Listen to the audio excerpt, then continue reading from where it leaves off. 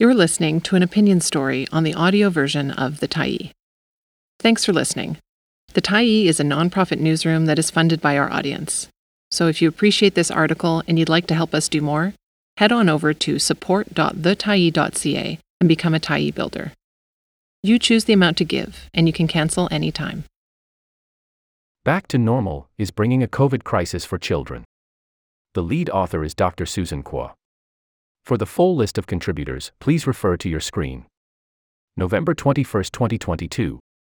Just weeks after schools reopened this fall, the National Post published an opinion piece titled, "Let the Old Normal Reign in Schools Without the Threat of COVID Restrictions."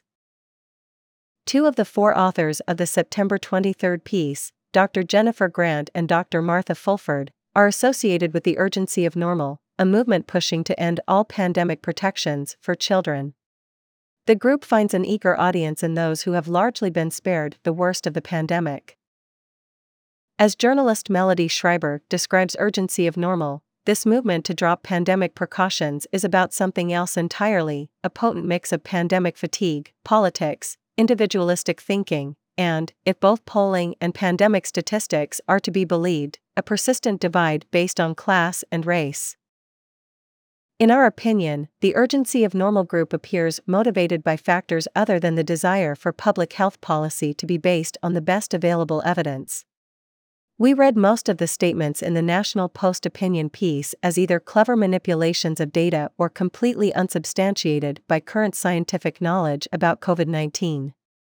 All can easily be countered. The opinion piece begins by wrongly claiming COVID was never a major threat to children, that the very small threat that was present early in the pandemic has shrunk considerably and the severity of COVID in children is less than influenza. In reality, the risk of a child dying from COVID is 6 to 9 times higher than the risk of a child dying from influenza. In the U.S., the Centers for Disease Control and Prevention data showed that 600 children died from COVID in 2021, 6 times higher than the number of influenza deaths in a typical year.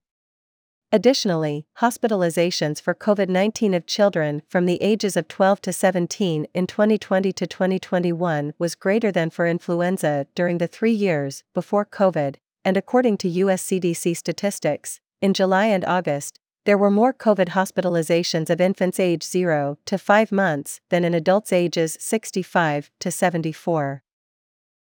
Unlike colds and most flus, COVID can cause long-term serious medical conditions in children, even children who initially experienced mild symptoms.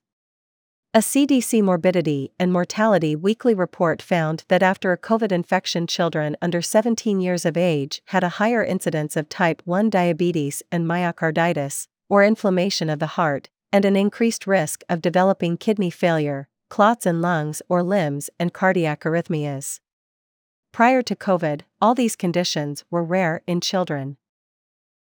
These are only the problems we know of so far, 2.5 years into the pandemic. We don't yet know the potential for future impacts on people who experienced one or more COVID infections in childhood.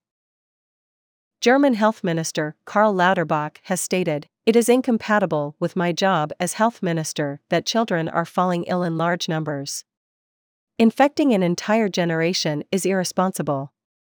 We don't know yet what this infection does to the children's immune system when it occurs repeatedly. As a society, we cannot take the risk of mass infection in schools." Although the Urgency of Normal group downplays the risk and impact of long COVID in children, in reality long COVID impacts 6% of infected children. Multiplied by large numbers of infected children, 80% or more in many communities, and we have an enormous number of children and their families suffering from long COVID. The authors of the opinion piece cite poor quality, cherry-picked evidence to support their bold claim that the risk of long COVID in children is negligible.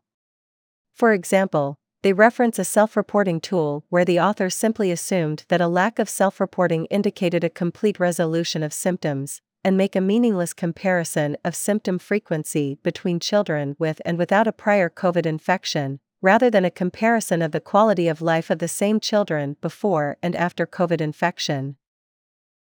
They also claim that teachers are not at a higher risk than the general community. This is directly contradicted by WorkSafe BC's data on COVID claims.